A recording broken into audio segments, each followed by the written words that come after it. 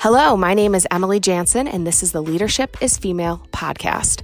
I'm a female leader in sports. I'm the general manager of a AAA baseball team in minor league baseball, and I'm the first woman to hold this title in nearly 20 years. And I'm here with the Leadership is Female podcast to make sure that this amount of time never goes by again before another woman leads. Marian Wright Edelman said, "You can't be what you can't see." So I am here to interview successful women in sport to uncover opportunity, learn the tips, learn from our mistakes, learn from our successes to get you to the top faster. Join me and my guests week after week, season after season, as we reach back to extend a hand to pull you forward. I will lead her forward because leadership is female. On Leadership is Female podcast, the topic is clear: female leadership. We focus specifically on women who work in sports, but today I turn the mic to a woman who played sports for a living for 11 years. The lessons in leadership are threaded throughout this entire episode, and the parallels between leadership on the playing field and leadership in the front office are strikingly similar. Today's guest is Lauren Crandall, a member of the women's national field hockey team from 2005 to 2016, where she competed in the 2008, 2012, and 2016 Olympic Games. She captained the team from 2011 to 2016. Lauren also competed in 3 Pan American Games, winning gold in both the 2011 and 2015 games, the 2014 World Cup, where her team achieved a historic 4th place finish, was a gold medalist at the 2014 Champions Challenge, and won bronze at the 2016 Champions Trophy. In 2014, Crandall was an FIH Player of the Year nominee and twice selected to the All-Pan American team. Before joining the national team, Crandall attended Wake Forest University, where she was a 2-time national champion, 2-time ACC champion, and 3-time All-American. Crandall was elected team captain her junior and senior years. In 2006, she was a finalist for the Honda Award. Lauren Crandall now works as a marketing representative at Federated Insurance, where she has won 2 sales incentive awards and awarded the Monthly Leadership Council Award in consecutive years. Wow, a decorated woman to say the least, but also one of the most humble people I know. As you'll hear, Lauren's leadership comes naturally, and she's generous enough to share many incredible leadership truths with all of us. Much respect to this decorated athlete and now successful businesswoman, Lauren Crandall. Today on the Leadership is Female podcast, we've got Lauren Crandall, U.S. Women's National Team defender and 3-time Olympian. Welcome to the podcast. Hi, thanks for having me. Oh, so happy you're here. So if you could start us off and tell us who you are and a little bit about yourself and how you got there. Sure. So as you said, I'm a 3-time Olympian in the sport of field hockey. I made our women's national team in 2005 when I was a sophomore in college. I competed in the 2008, 2012, and 2016 Olympic Games. After the Rio Games, I retired and started a real world job that I'm currently doing today, doing commercial insurance. Awesome. Well, you are our first Olympian on the podcast, and many people probably don't know what a geek I am for the Olympics. I have so much admiration for Olympic athletes and all that you put into your sport. So we're going to take it from the top. Opening ceremonies. Tell me about that. The best one, yes. Yeah, what was the best one? What was that like representing the United States? I mean, it is a special feeling. So I'll go with my first opening ceremonies in 2008, which was the Beijing Olympics. What a lot of people don't understand is the opening ceremonies for athletes is super taxing. So we are on our feet for like 8 hours. So it's not a lot of athletes that don't go to it because maybe they're competing the next day. There's a reason behind it because it takes a lot out of you. But since this was our first one and it was the first time Team USA in the sport of field hockey had qualified in their own right since the 1988 Olympics. So it was like a huge deal for all of us, even though I was a younger one on the team. And we left early. So you're all dressed up in, Ralph Lauren, you're just looking so nice and chic and all of that. And we went into I think it was the gymnastics, or I think it was the fencing hall in 2008. We went to the fencing and a lot of security there. And we had George W. Bush, Laura Bush, and George Bush Sr.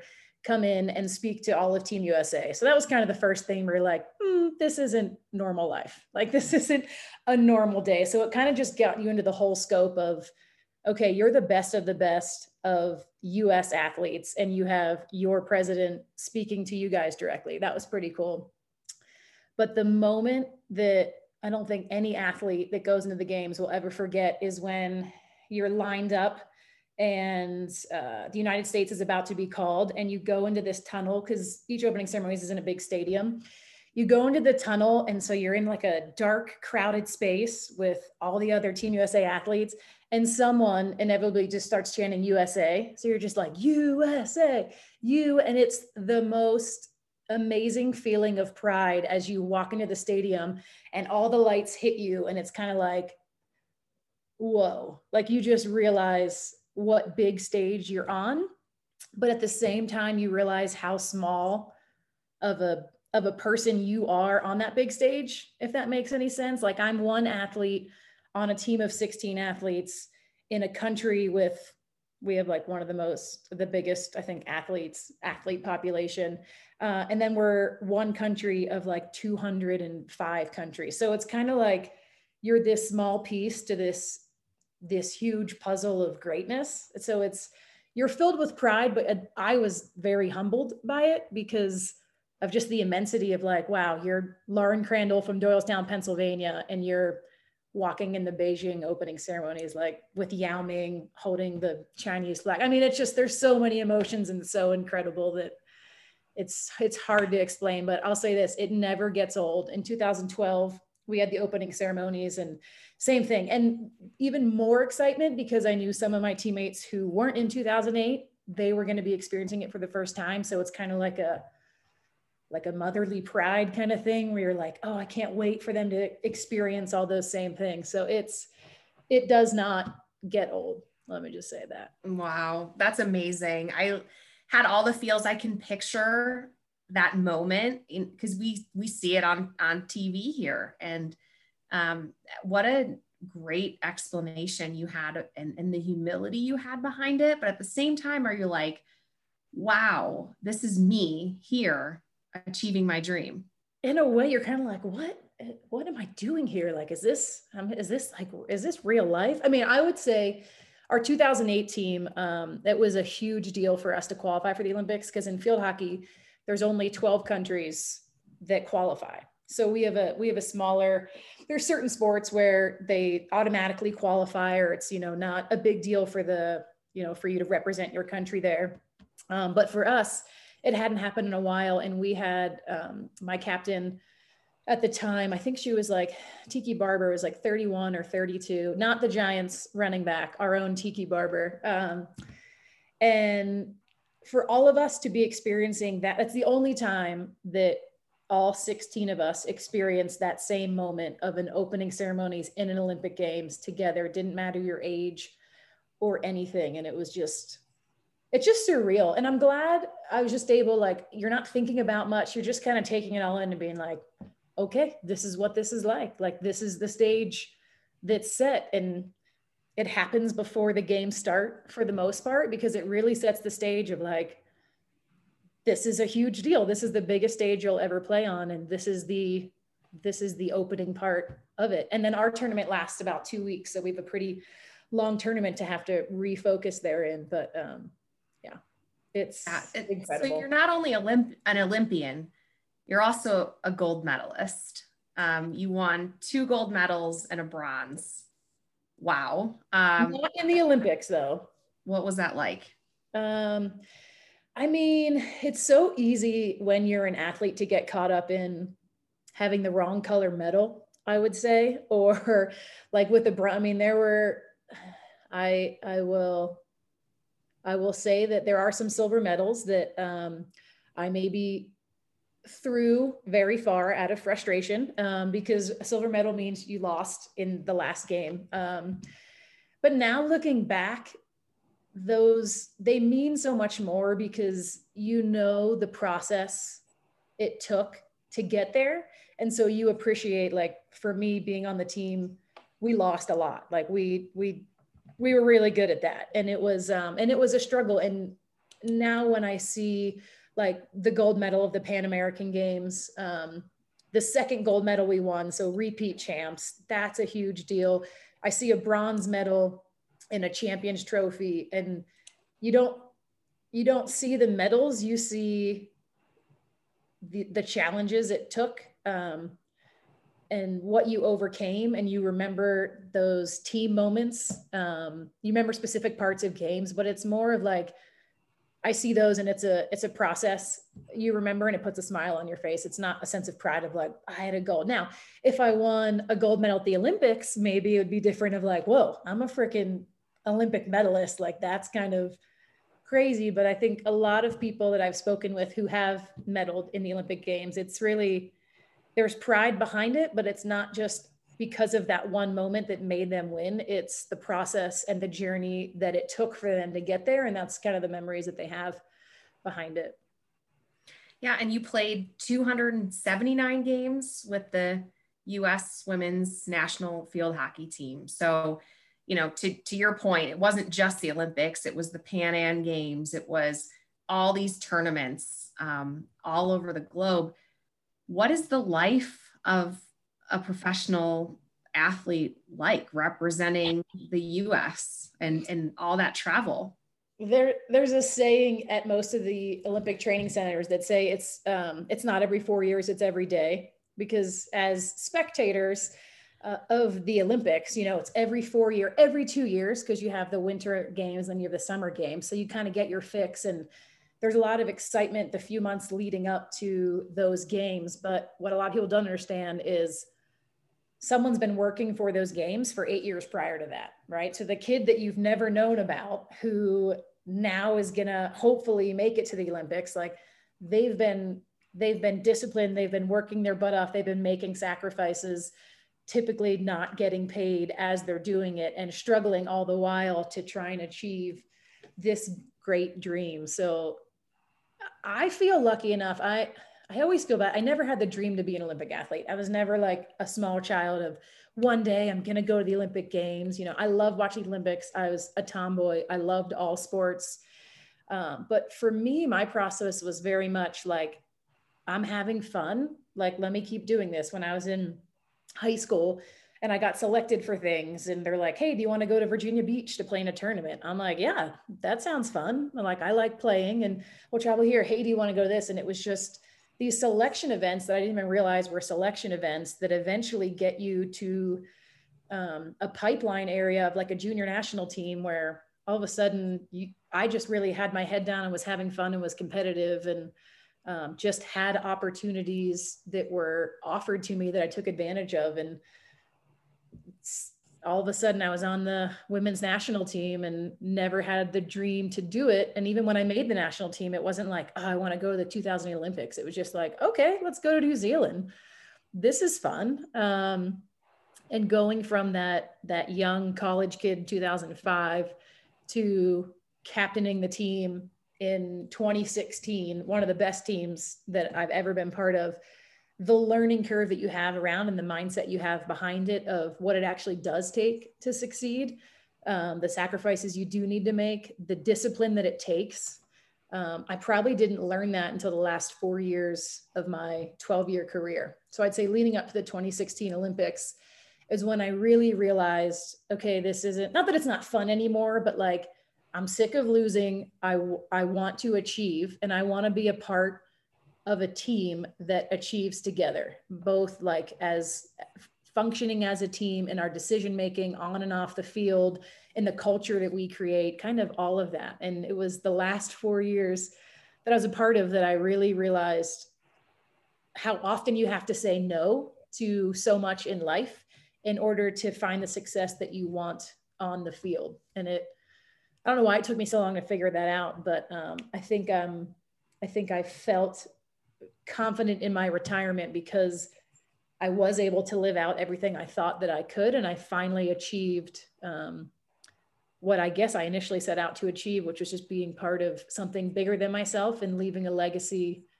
for others to follow. What did you learn about leadership when you were selected as captain? I learned so much. I mean, it's a constant, at least for me, it was a constant process of learning and growing, right? Failing, evaluating what that failure was, learning from it, growing, failing again, analyzing that. It's that constant cycle, which I feel like you see in a lot of elite athletes or successful people, is if you always win, you're not necessarily getting better. And there's a time where you will fall on your face, right? That's why we all love underdogs.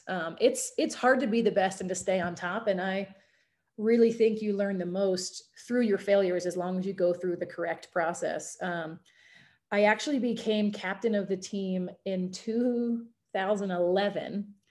And the last game I played was at the end of 2010. It was our World Cup qualifier against Korea. I had never played in a World Cup before because I broke my hand a week before the previous World Cup. So I missed out on that, had to wait another 4 years. So we're playing Korea. I'm like the center defender. We're losing 1-0. I'm freaking out at the ref to try and get a call that didn't make sense. I get yellow carded. It's like the first yellow card I've gotten. So you have to go sit on the sideline for 5 minutes. Well, there was only 3.5 minutes left in the game. We ended up losing the game. I think they scored right after I got the card, and we ended up losing the game. And it was for me, it was a nightmare because I missed out on the World Cup, which was a career opportunity I had never had before. And I failed in doing it. And the next time I come back, because that was the end of 2010, I think, when I came back in 2011, the coach, Lee Bottomede, pulled me in and was like, there's some people that don't think you acted right at the end of that game, which I didn't. I'll be the first to raise my hand on that. And he's like, there's a few things that I can do to try and right it, but I'm going to make you a co-captain because I think the spirit that you had on there and the fire you showed something. And I was like, what? I got a yellow card, so you're going to make me a captain because what? Like, we lost that game. In my mind, we lost that game because of me. But I guess he saw something in it that was like, okay, you're going to be captain. At the time, the captain we had was injured. So it was kind of like a fill-in slot, I thought. So I was younger. I don't know how old I was, but there were older girls on the team. And I was like, I don't think this is going to go very well. But it wasn't my first time being a younger captain with people older than me. In high school and college, I had the same thing. So that was like catapulted into a leadership position when I was not prepared for it, and didn't really know what it meant. The only thing I knew was the experiences I had had prior. And I think if I look at who I was when I wore the captain's band back in 2011 and who I ended up as in 2016, was like a fully transformative person, both attitude wise, culture wise, player wise, captain wise. I mean, there's so much I learned along the way that was instrumental in developing my ability to develop my teammates, which is kind of how I saw my role. Yeah. So what were some of those lessons that you instilled on the team? Was it more of the younger crop? Is it all the women on your team? Like, how did that captain role affect all the players? Is there some striation between the way you work with maybe younger girls or older women?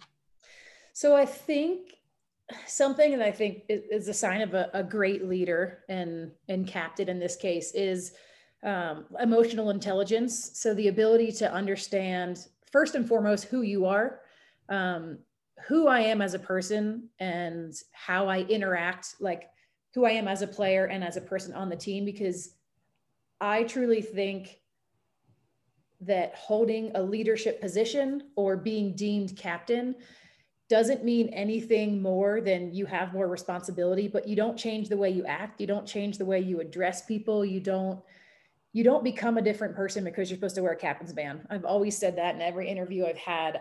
The only thing that separates me from my teammates is I wear a band around my leg and I call heads or tails at the beginning of a game, which I was very good at, let me tell you, like a 70% rate. But other than that, I was always myself. And I think authenticity is what you first need to recognize about yourself, both your strengths and your weaknesses. Because if you only have strengths, you're lying to yourself and people are going to see through that. So knowing what I was good at and why I think my coach saw me, what I could do in that captain role, but also some of my weaknesses, and being able to rely on other people, and knowing when there's something that's a weakness for me, and being able to know my teammates well enough to know when it's their strength and to be able to ask for help of, hey, this is what we have. I don't think I'm the right person to deal with this. Help me out here. It's really a matter of, if you're authentic and you know yourself and you can know your teammates well enough to understand their strengths and weaknesses, I think the best leaders are the ones that ask each player to be a leader in their own right when their strengths pop up. So like, in a way, pop-up leadership, it's like a military thing that someone once told me, but the ability to have somebody stand up at any given time when they recognize it's a strength of theirs and lead the team on, because we're not always going to be at our best, and leaders will make mistakes. But when you can ask for help and when you can create more leaderful people in a team situation, that's where you're achieving it's like, in my mind, like your greatest accomplishment. If I can create leaderful people so that I don't have to lead really well, they're the ones, they're the engine that's driving the force into where we want to be and where we want to go. I think that's the most powerful way to lead. Yeah. And what I'm hearing is authentic leadership, high emotional intelligence, pop-up leadership from the team that you're leading. So empowering them to use their strengths. Those are really common themes among all the female leaders that I've interviewed. It's pretty incredible, the parallels. It doesn't have to be in the front office. It's also that leadership on the field or of the athletes. And those parallels are pretty incredible and paramount. I love what you said there. Yeah. I mean, I think there's not a lot of secrets, I feel like, to it. Whenever, like, there's no special pill of like, I'm captain and now I do this. That's why I say my journey of who I was as a leader. And then obviously with the naming of a captain was transformative, because you realize more of these things, right? I don't have to be anyone besides myself. But I have to be more emotionally intelligent. I have to be more aware of seeing issues. I started to be a lot more direct. It's probably because I'm not very patient. I can't stand when we know a problem has to be solved, or like we're waiting for the answer and everyone knows the answer, but nobody wants to say it. I'm like, okay, you just call someone. Like I'm not patient enough to be like, well, let's just take our time to get there. No, like, let's get there as fast as we can. If we have an issue, I'm going to address the issue with the direct person of who it involves so that we can squash it and move forward. And a lot of that towards the end of my career is what came up, is the emotional intelligence to recognize some concerns before they turned into issues, and issues before they turned into problems. Because I think a lot of times in leadership, if we're not in touch with those we're supposed to be leading, and we're not aware of what's happening. So I say, like, locker room talk, right? What are the murmurings that are happening in the locker room? Because that's where, if you can address them early, they're squashed and you move on. You give people a platform to be able to speak and say, hey, what are the concerns? Let's address this with the people who are involved, or with the whole team, because there were cases like that would happen. And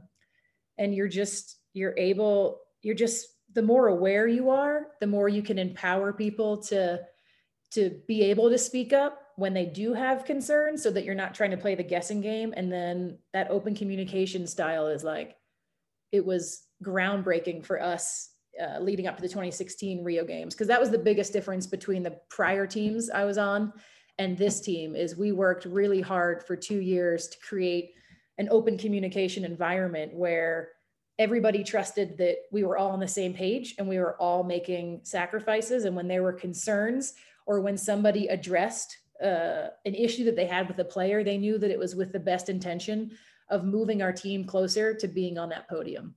So it's when you're part of a team like that, it's a special moment. And I guess I take pride in knowing that I was part of that culture creation, which is difficult to do, especially for females, right? It's hard to, not be catty with certain stuff, or when catty things do come up, we can just have the thing of like, okay, this is ridiculous. What's the base of this problem? Like really be able to just cut through the crap in a way and get to it. And I think that directness, probably based on my impatience, is what led me to be the leader that I ended up being. And I think that women, because we're very emotionally intelligent, we're very aware, hyper aware of others' emotions. We have more concerns, but I think that is one of our greatest strengths, because if you know the people you're leading well enough, it allows you to relate and help problem solve, because ultimately it's just about solving problems together. Yeah. And the parallels between locker room talk and water cooler talk, in the workplace are totally apparent. It's that back channeling that can really upset a culture. And so your approach of being direct, having those conversations head on, settling any unrest, is what created this greater culture that led your team to more success in the future. And before we move on, I've got one more Olympic question. Okay. Olympic Village, tell me about it. And also, who was the coolest person you met at the Olympics? Oh man. I feel like I'm so old now that I forget everything, but the Olympic Village is such an interesting, incredible space. My favorite place in the Olympic Village is the cafeteria. Here's why. I love food, so that's number one. But you go to a foreign country, so Beijing, okay, very culturally different than America. London, not too different from America. And then Rio, quite different. But you go to these countries, and those countries are asked to feed the entire world and to feed the elite athletes of the entire world through healthy meals. I mean, you have different cultures, religions, ethnicities, diet restrictions, like everything. You have some people who can't stuff their face enough, like rowers. And then you have other people who are very like wrestlers who are trying to cut weight and don't eat for like 5 days. So I think it's the most incredible space in the village because logistically of what they're doing, but also every athlete that stays in the village has to eat at the cafeteria. So the people watching in the cafeteria is the best thing you'll ever come across. You see every country's outfits, their styles, like you see what people look like, like right, different. You try and name what their sport is based on their physique. That's my favorite game of all time. You're like, it's probably a rower. He's tall, broad shoulder. And then you're like, that's a swimmer. If you actually have someone who'll go up and ask them. But the differences of athletes' physique and like, it's just so amazing. It's like the best people watching you'll ever come across. And because everybody has to come in and out of it, you get to see some of the famous people, which is pretty cool. You're like, I can't believe I'm sharing a meal. Like in 2008, we walked into the cafeteria and there was a gaggle of people, but like immense. We had no idea who they were around. And you're like, what is going on? And we like kind of looked through, it was Roger Federer. And I happen to be with two teammates who are very pushy and I'm not. I'm like, cool, that's Roger Federer. That's awesome. I'm just going to walk away. And they're like, no, we're going to get our picture. They were huge. I'm like, don't do it, guys. This is embarrassing. So like went through people and to see, so he's a big deal, right? He was a big deal in 2008. He was like shell shocked at the amount of attention that he got from like all the other Olympic athletes when he came in. I think I was like, what did you think it'd be like this? And he was kind of like, I had no idea this many people would like want to hang out with me. So it was kind of cool to me. That was a very humble moment of like, Roger Federer didn't realize how big of a deal he was, or how big of a deal he would be amongst a bunch of other Olympians. But it's just, and that all happened in the cafeteria because everyone's got to eat, right? Like that's the place they're going. So that's the coolest part. But you always see like how people want to have their downtime. We, for some reason, always stayed across from the Italians. I don't know what it was, but in 2 different Olympic villages, there was a courtyard across from us with the Italians, and like, they'll stay up a little bit later. They'll play music a little bit later. Like, it's just so interesting of living, quote unquote, with other athletes from other countries. So it's a really cool experience. It's really interesting. I came across a lot of people. I mean, I think also in 2008, again, my first Olympic Games, where you're shell shocked about a lot of things and you don't realize, you're like, oh my gosh, I'm here.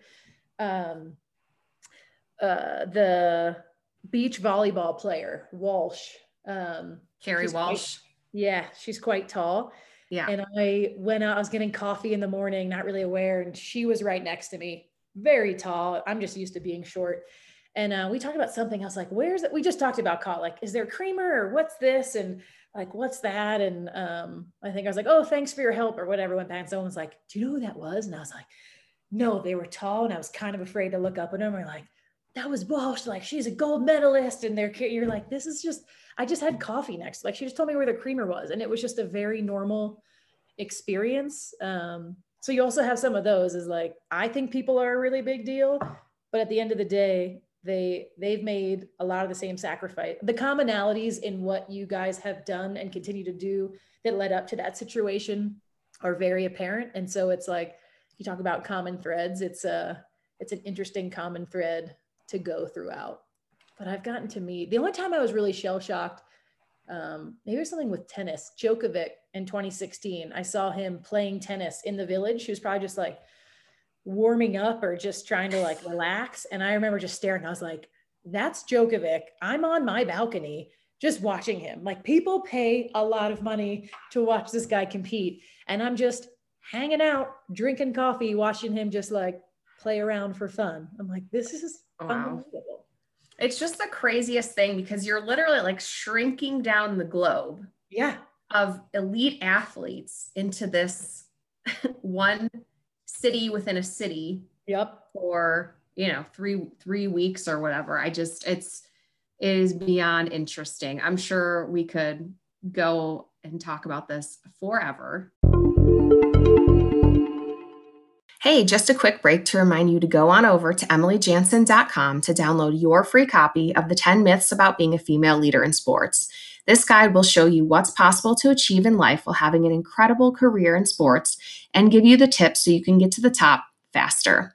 Head on over to emilyjansen.com and grab your copy. It's free. Now let's get back to this great interview. You have since retired from a player of field hockey, but you are an athlete rep on the board. And have a role with the USOPC. Can you talk a little bit about that? What that means? This is in addition to Lauren's day job. She stays involved with the sport. So what does that look like? Will you be attending the Olympic Games next summer? How do you work as an athlete rep? What are those goals? So I sit on the USA Field Hockey Board of Directors as one of the athlete reps. So we have three athlete reps. Our board is made up of 12 individuals. So you always have to have a certain amount of athletes, athlete reps on your board of directors if you're a national governing body under the USOPC. So my role started 2017, a little bit too soon, I would say, after I retired. I always knew that I wanted to give back to the sport that gave me so much. So I owe field hockey a lot. And the board position opened and I was asked to try and run for it. And I'm like, I feel like it's kind of too early. Like, I still have oh my gosh, this has been a lot of field hockey. Let me get away for a bit. But the timing was a bit soon, but I decided to run anyway. And I thought with the connection I had with the players, it would be the best. It'd be a good liaison avenue to better bridge the athlete group that we had. So our men's and women's national team, bridge the communication better to the board, because, you know, in my experiences, I found some faults. I found some things that were good. I found some things that were bad. So I had some things I wanted to fix. So serving on the board is just my way of giving back. I'm up for a second term. Actually, I think the election ended yesterday, so don't know results, but I may be doing a second 4-year term. But my position on the USA Field Hockey Board also puts me as a member of the Athlete Advisory Council for the USOPC. So without trying to get too confusing, every national governing body under the USOPC, so basically every Olympic sport, has an athlete representative on the Athlete Advisory Council. The Athlete Advisory Council is basically the athlete voice that talks to the USOPC board to try and influence and make sure that what's being done on decision on like the executive level or the decision making, they understand how it affects athletes. So it's kind of that athlete voice. And it's a group that's done a lot of work, I'd say, over the last 4 to 8 years to get more formality to it. So I go to those meetings. We usually meet, I think now it's been virtual, but usually meet in person once or twice a year. And that's pretty cool because you get the winter games, which I never got to interact with winter game athletes because you never time up on the summer thing. So it's just interesting. It's basically a space where one representative from every sport, Olympic sport and Paralympic sport, is in a room, and you just, in a way, you get to hear that your story and the struggles you have, you're not alone. The issues you have under your sport are issues that many other sports have, but you also get to see that you might be better off than other sports, right? So it's an interesting committee that way, and I'm glad that I've had the exposure to that group that I've had so far, and hopefully we'll continue to do that. But that's the extent of my involvement with the USOPC. A lot of the communications we get from the Athlete Advisory Council, they do a really good job of keeping us informed of what's happening, changes in law, like especially with a lot that's been going on in the USOPC, and having our government involved and trying to have oversight with the issues, the immense issues that have gone on. Athletes' rights have been a really big topic in these last 2 years, and finally getting the attention that they deserve. So it's been interesting to be part of a group that is trying to better the experience for the athlete, to allow athletes to be, from a mental health perspective, to be better supported on their journey, and then after their journey. That's a really big one. And to just fight for the athletes who drive a lot of the Olympic movement to get what they need and resources that makes it sustainable to be an athlete. So it's cool. It's been interesting to go from being a player and having all the frustrations I had of what our NGB did or what the USOPC did, and now sitting in a seat where you can make decisions and realizing that they're not as simple as you thought that they were, right? And you're like, what? Why can't I just post whatever I want on social media? And you're like, oh, there's got to be rules and regulations as to what you do, and sponsorships and marketing and people who have the rights to do just so many of those things that as an athlete, you were never worried about because you shouldn't be. But just learning a whole new level of sport as it relates to letting athletes go and play and do. So it's interesting. Yeah, for sure. And I feel like now more than ever, the athletes' rights conversation, number one, and then the mental health conversation, number two, have been more elevated and more discussed than ever before. So that's got to be really interesting to have a seat at the table, and exciting to have that type of leadership role and a say in what happens moving forward. Yeah, it's interesting when I don't know if anyone has or hasn't sat on a board, like the way that board meetings run and decisions are made, and like the like motions and seconds, and it can be super overwhelming. I think it's important for people who are in organized sport like that to understand some of the natures behind it, and that change takes a little bit of time. Obviously with some of the athletes' rights things, it's finally getting the attention it deserves, but it's not like, oh, this is a problem. This was a problem 4 years ago and we missed it. It's been a continued constant problem. And now we finally have the voices to be able to speak up and say, we need something to change. And the USOPC is heavily engaging athletes to figure out what to do next. The CEO, Sarah Hirschland, is incredible. With, I think, her leadership and the way she'll sit in on our meetings and she'll just do open Q&As. And she's just very blunt, you know, again, with that directness of, okay, well, what do you see this? And really difficult decisions. She can just be very honest and be like, you know what? It's a great point. We don't have a solution for that. What do you think? You know, like, help us. If you're the athlete voice, go back to your athletes, help us help you in a way. So I've been very impressed with her leadership in like the 2 instances in meetings that she's been there. She's increased communication a lot to the athlete population. So there's some good things coming down the pipeline from the USOPC that I'm impressed with, and obviously some work to still be done. Yeah, and you just dropped another really great leadership nugget there with the example of Sarah with, if you don't have a solution, calling out that you don't have a solution, and then asking for a recommendation from the group, and having an open discussion on what those solutions might be. I think sometimes with leadership, some leaders can be prone to try to know it all or have all the answers. But I think what we're finding is that the more open you are, the more candid or authentic or honest with what you do have the answers for, what you don't, the more buy-in you're going to get from the group around you. That, like, it's okay not to know. And that's one of my learning lessons that I learned in our 4-year build up to 2016. Like, it's okay not to have the answers. If you realize there's an issue and you can bring up the issue, that's a huge part of taking the steps to then solve it and then facilitate a solution. I mean, I think I've always been put into leadership positions because, again, I'm so impatient. And if something needs to be solved, I'm like, let's do this. There's no, okay, let's talk about it. And like, we'll do it. Well, if your actions aren't actually trying to solve this and you're not actually making changes, then you're just talking. And it's like, don't just talk the talk, walk the walk. And I think that's such a fatal flaw in so many people when they think of leadership. In my opinion, in America, we have a very like mono captain system. We're like, okay, you're the captain, you're the one person. What are we going to wear to practice? What are we going to wear to travel? What are we going to wear? What time do you guys want to eat? Like, all of these logistic questions that for me in 2011 and 2012, I was put to answer all of these.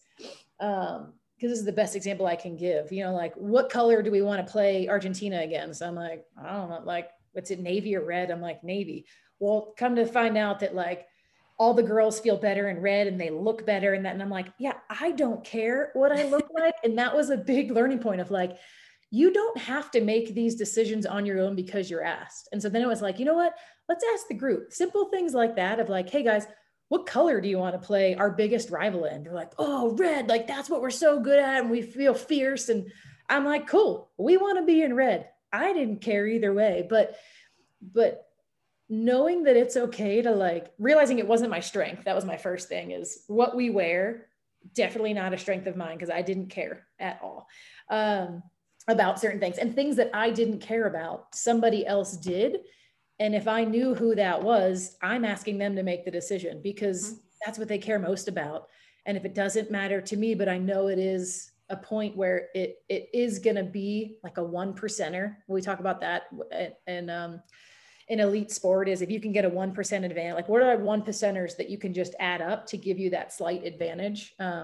And there's a lot of those where you realize as a leader, like you don't have to be the sole one making all the decisions and standing by them and like, yes, this is what we're doing. You're like, oh, you guys didn't like that? Okay, well, what's a better way to do this? And this is what we'll do from now on. I just think the ability and the awareness to know that it's okay not to know and to ask others, that's where it comes into like developing leaderful people, right? If you have trust in the development of your teammates and what their strengths and weaknesses are, you're going to trust that they're going to make good decisions based on what the common goal is.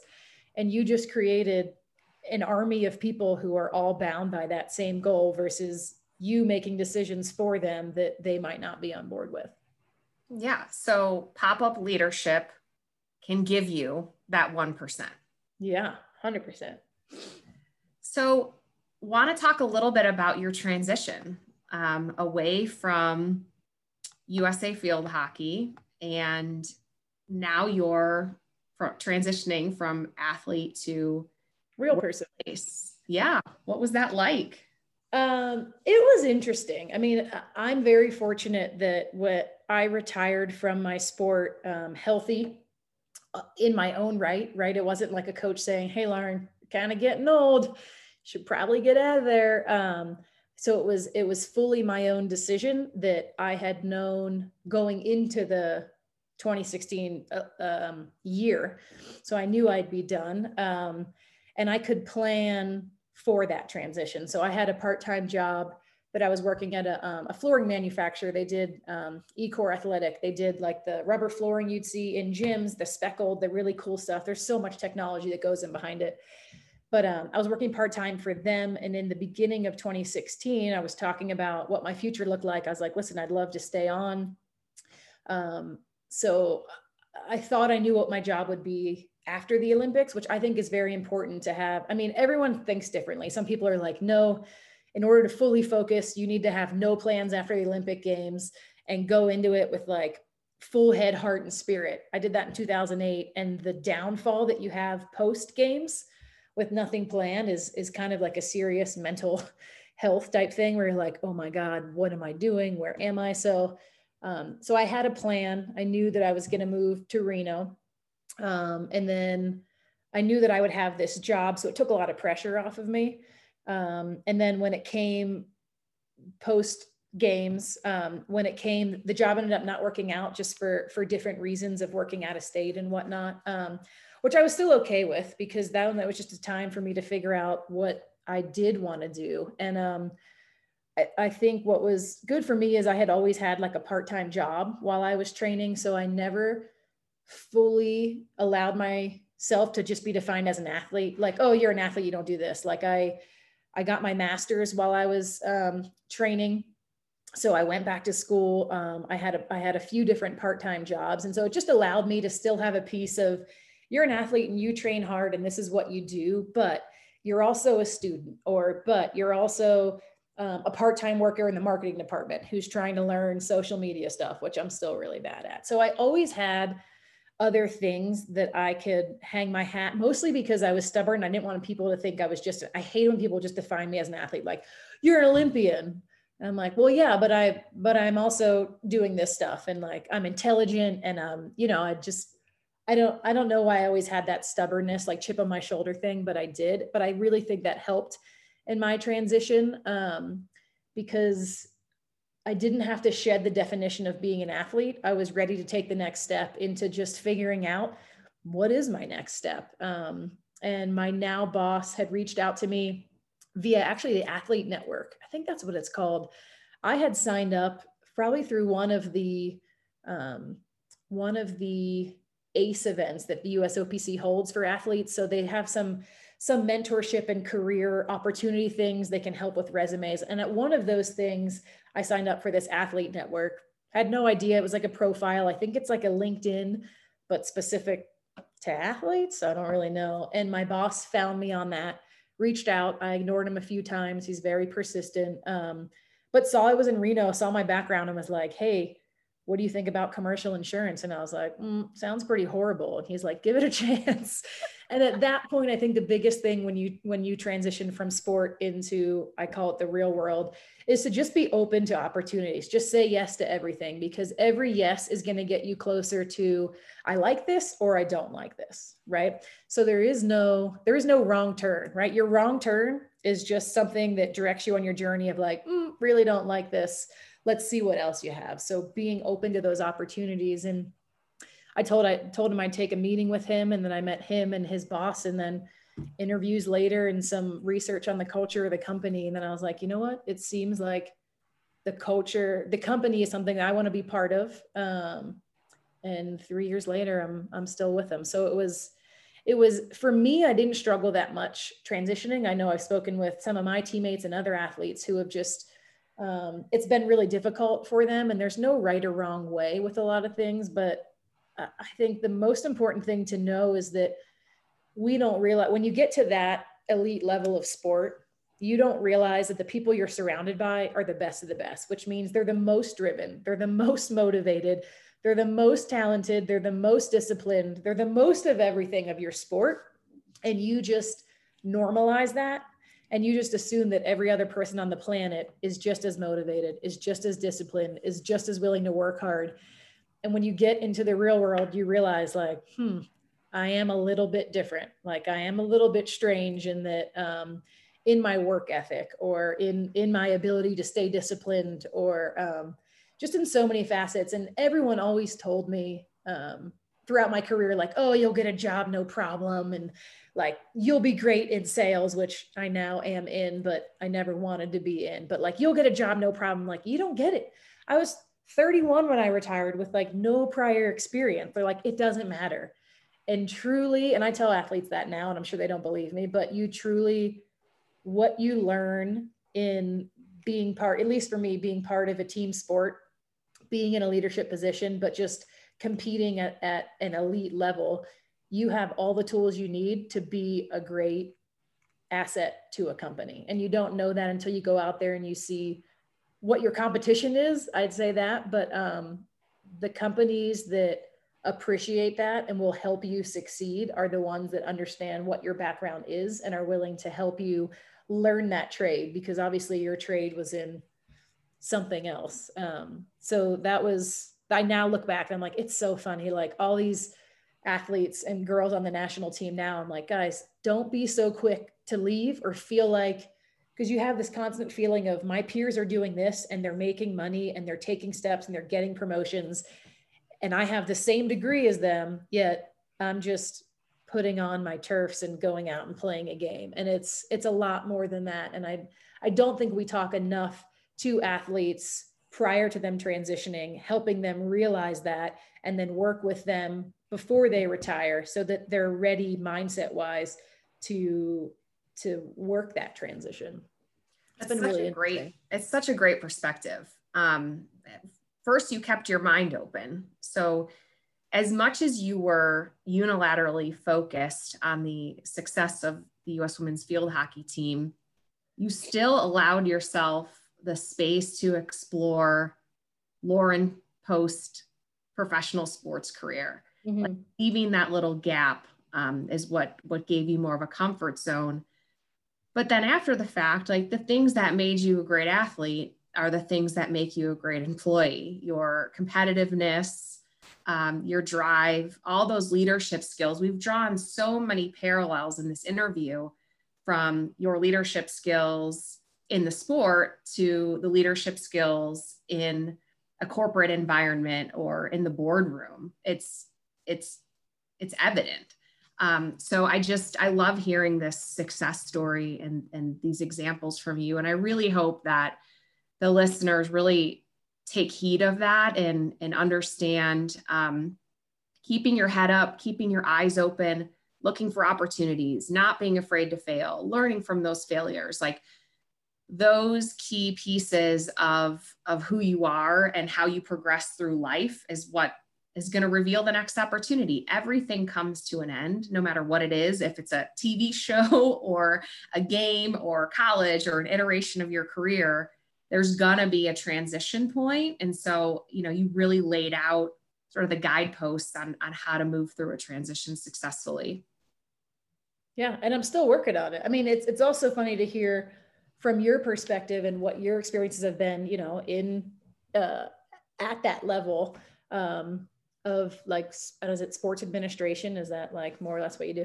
Like you only know your own experiences, right? So for me in my sport, making the parallels I have to my job now, which is basically I control my own fate in sales in a way, but still hearing from you that the experiences I've had relate even to the job you do or leadership. It's just, I think that's why I love that you're doing the podcast, because leadership can be simplified in the ability to influence people, and the successful leaders there are so many common threads and the good ones that lead very well into a positive direction for achievement. I guess those threads don't stop throughout, whatever job you do. And that's something I'm still learning of, like, oh, really? Like, are you sure that that matters? And I have the skills to succeed? Like, there's still some doubt I have for myself, which I think is important, is to keep like a humble nature of, okay, I can still learn more. I can still do more. I can be better at what I'm doing now. But I think, again, that's the drive of what puts us into positions to make changes. So it's interesting to hear you speak about your experience.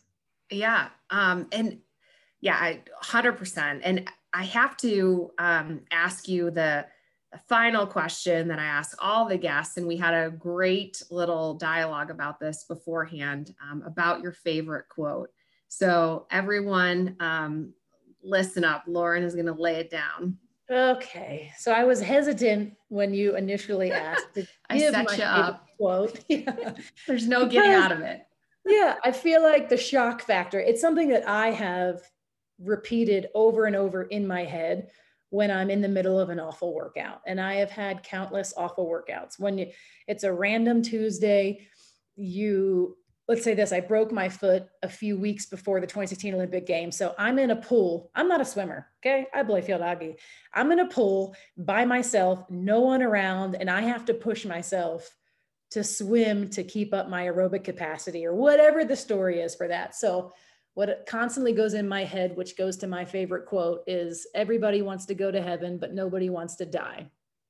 I don't like saying that because it sounds like I'm super hardcore, cutthroat, like, but I think the meaning behind it for me is everybody wants to succeed. Everybody, well, I would assume everybody, if you're going to the Olympics, you want to be a gold medalist. You want to be standing on that podium, but so does everybody else. And what are you willing to do? What sacrifices are you willing to make? How hard are you willing to work and push your body and push your mind so that you actually do achieve, right? And for me, it goes back to lessons I learned of, don't just say something, do something. So don't talk about what you want to achieve and sit in a meeting and be like, yeah, I want to be the best. It's like, okay, so what's that going to take? You got to be in here at 6 a.m. and you got to put in an hour of practice for this one specific skill before we start our team training, and then so in my dark times of physical training pain,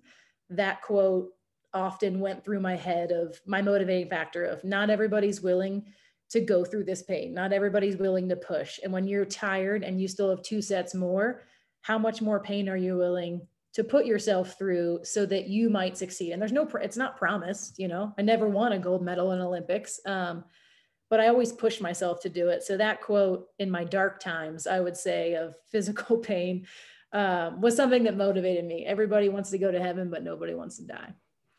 And I'm so happy you shared it, or maybe I made you share it, because again, there's so many parallels in the workplace. Everyone wants to be the boss until it's super hard, or until you have to get an MBA, or until you have to work for 12 years, meeting your goal annually, to be awarded the position.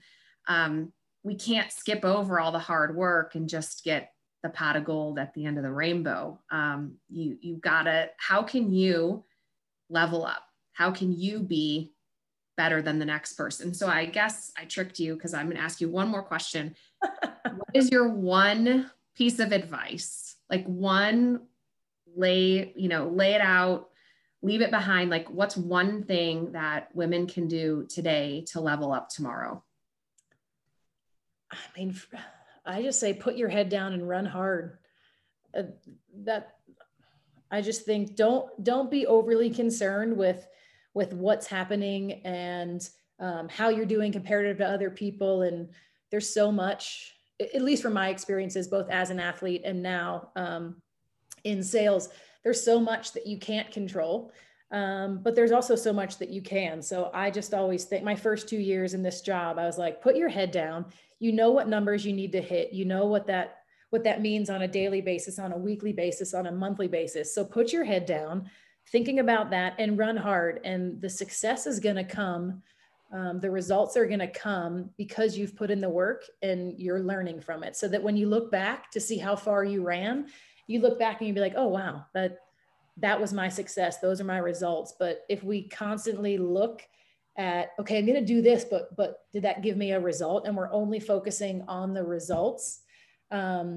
We put ourselves at more of a disadvantage because we see more obstacles there. Whereas if you just keep your head down and you barrel through, and you're just focusing on that next step and those small steps, you'll get to where you want to go. I mean, look up every once in a while to make sure directionally it's the right way. Celebrate results and successes. That's something I never did very well as an athlete. Is I didn't always celebrate the big victories because I was just so focused on what's next. But you really, from a mental health perspective, you need to celebrate the victories. So I would say put your head down and run, control what you can control, and know where you want to go, and look up every once in a while. Love it. Mic drop from Lauren Crandall. 279 games with the U.S. Women's National Field Hockey Team, 3-time Olympian. The accolades just go on and on. I'm thrilled to have you and your voice on the Leadership is Female podcast. Thank you for sharing all of your knowledge and experience with us. Thanks for having me. I'm honored. Wow. Thank you, Lauren. Lauren Crandall was a member of the Women's National Field Hockey Team from 2005 to 2016, where she competed in the 2008, 2012, and 2016 Olympic Games. She captained the team from 2011 to 2016 and shared with us today some really inspiring lessons on leadership. With that, let's get into the top 4 takeaways. Number 1, pop-up leadership. The ability to have the people around you stand up at any given time when they recognize that a strength of theirs can be utilized. The greatest leaders create leaderful people to drive the force together where the team wants to go. Number 2, the direct approach. When you know a problem needs to be solved and you know the answer, go there. Address the issue with the person who it involves so you can squash it immediately. Develop emotional intelligence to recognize concerns before they turn into issues, and issues before they turn into problems. What are the issues that are developing inside your, quote, locker room talk? Be a leader with high awareness. Number 3, keep an open mind. Have the self-awareness to know when it's time to move on and leave space to dream about what's next in your life. And number 4, are you willing to do what it takes to achieve your goals? Lauren's quote, everybody wants to go to heaven, but nobody wants to die. What that means is we all want the best, the glory, the money, but be real and ask yourself, are you willing to put in the work and do what it takes to achieve your dreams? Thank you for listening to the Leadership is Female podcast. It means the world to me that you chose to spend your time with this podcast today. If you like this episode, subscribe, share, and review. What can you do today to lead her forward? We will do our part to lead her forward because leadership is female. Thank you for joining us.